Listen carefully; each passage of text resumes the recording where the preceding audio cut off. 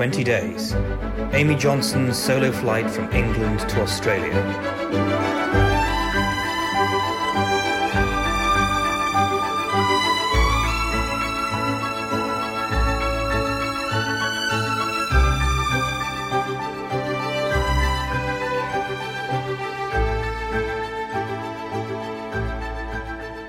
Day 6.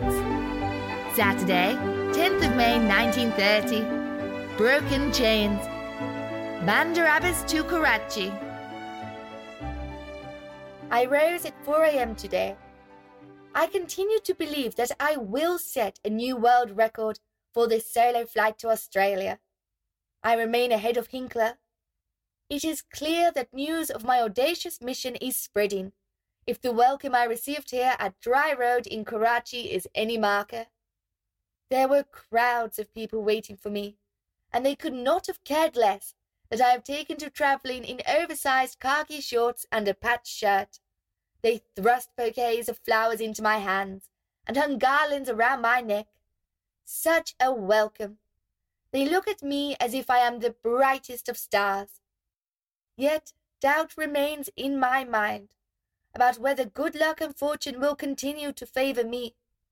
As I sit here, my shoulders and back aching from 10 hours in that wretched cockpit, I am saddened by the fact that I have just broken the chain on my lucky brooch my mother handed to me before this journey began. This has dampened my spirits beyond reason. I spend all my time in that cockpit. It is a confined space, and I have become something of a prisoner to it. I am finding the journey demanding and exhausting, both physically and mentally. It is a challenge to remain interested. However magical my surroundings, however much the world beyond the cockpit attempts to seduce and capture my gaze, I am far from travelling in style. Today, Jason and I departed Bandar Abbas along the coast of the Persian Gulf, north of Jask, which has a hideous appearance. I was so unbelievably bored, I swooped down to take a closer look at the beautiful sea, but was overcome by the stench of decaying spawn that blew our way. Jason came close to stalling on this leg of the journey, due to my desire to take in my surroundings. From this day forward, I shall fly using instruments. Jason continues to splutter along. His coughing and ill health was a real worry as we flew across Balochistan, where any engine failures would have resulted in us crashing down and being snared by those fang-like rock formations below. I have refused a dinner party for this evening. For one thing, I have a shortage of fine clothes. For another, I am fatigued beyond belief.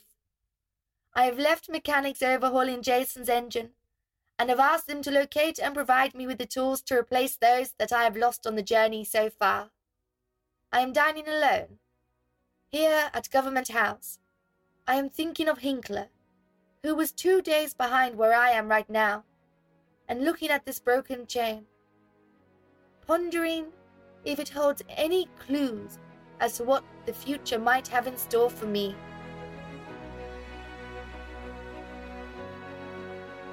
"20 days.